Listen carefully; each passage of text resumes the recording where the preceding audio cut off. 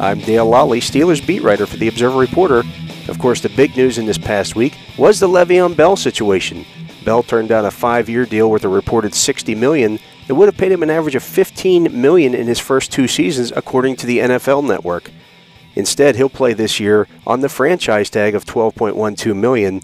People have asked numerous times why he would turn down that kind of money, and quite frankly, if you look at the way that deal was structured, it's a 5-year, $60 million deal and averages $15 million a year, yes.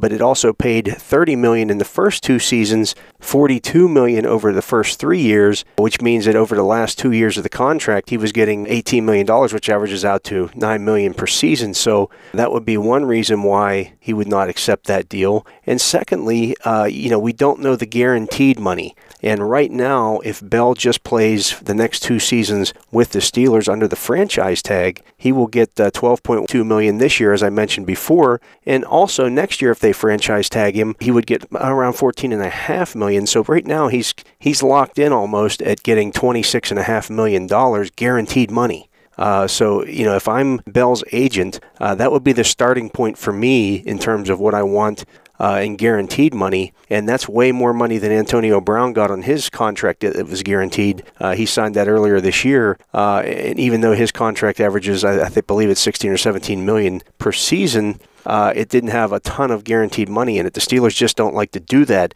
with a lot of the guaranteed money. None of the NFL teams really do, and that's the difference between, for example, a Major League Baseball contract or a hockey contract. Those contracts are typically, they are all typically guaranteed money. So if you sign a 5-year, $30 million contract and get hurt in that first season, you're still getting the $30 million.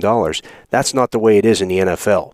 In the NFL, you could sign a 5-year, $30 million contract.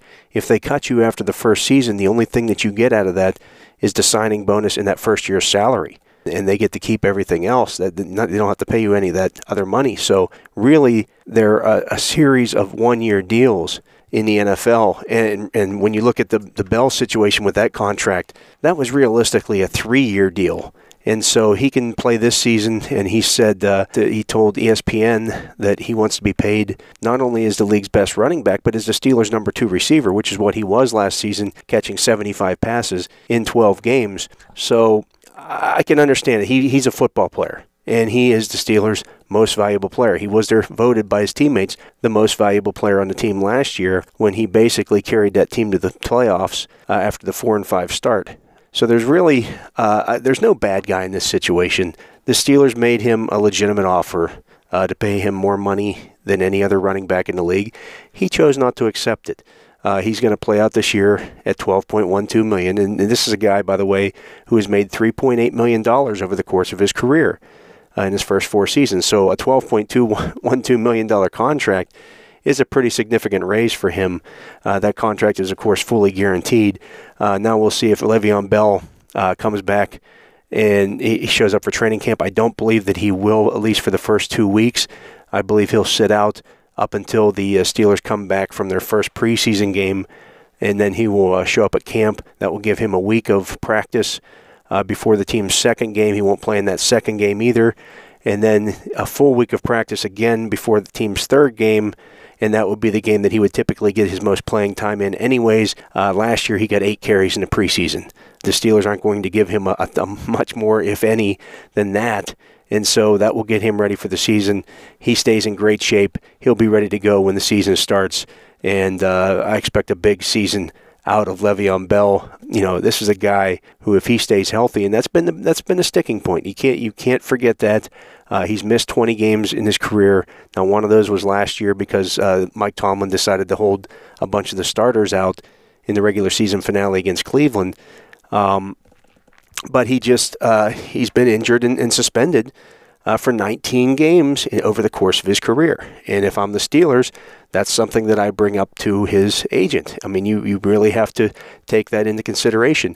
At the same time, you're talking about a guy who is putting up yardage at a historic rate. Last year was 157 total yards per game. That was the 3rd highest total in NFL history. He is capable of just taking over a football game in all facets of the game. So I understand his side of this as well, and they need each other. As I wrote in the Observer Reporter last week, these two sides need each other to succeed. I think they realize that. Le'Veon Bell wants to be in Pittsburgh. The Steelers want Le'Veon Bell in Pittsburgh. And so they'll work something out at the end of the season. If they can't get a long-term deal worked out, they'll franchise tag him again, and he'll be in Pittsburgh in 2018 as well. Beyond that, we'll see what happens. I'm Dale Lolley. Thanks for listening.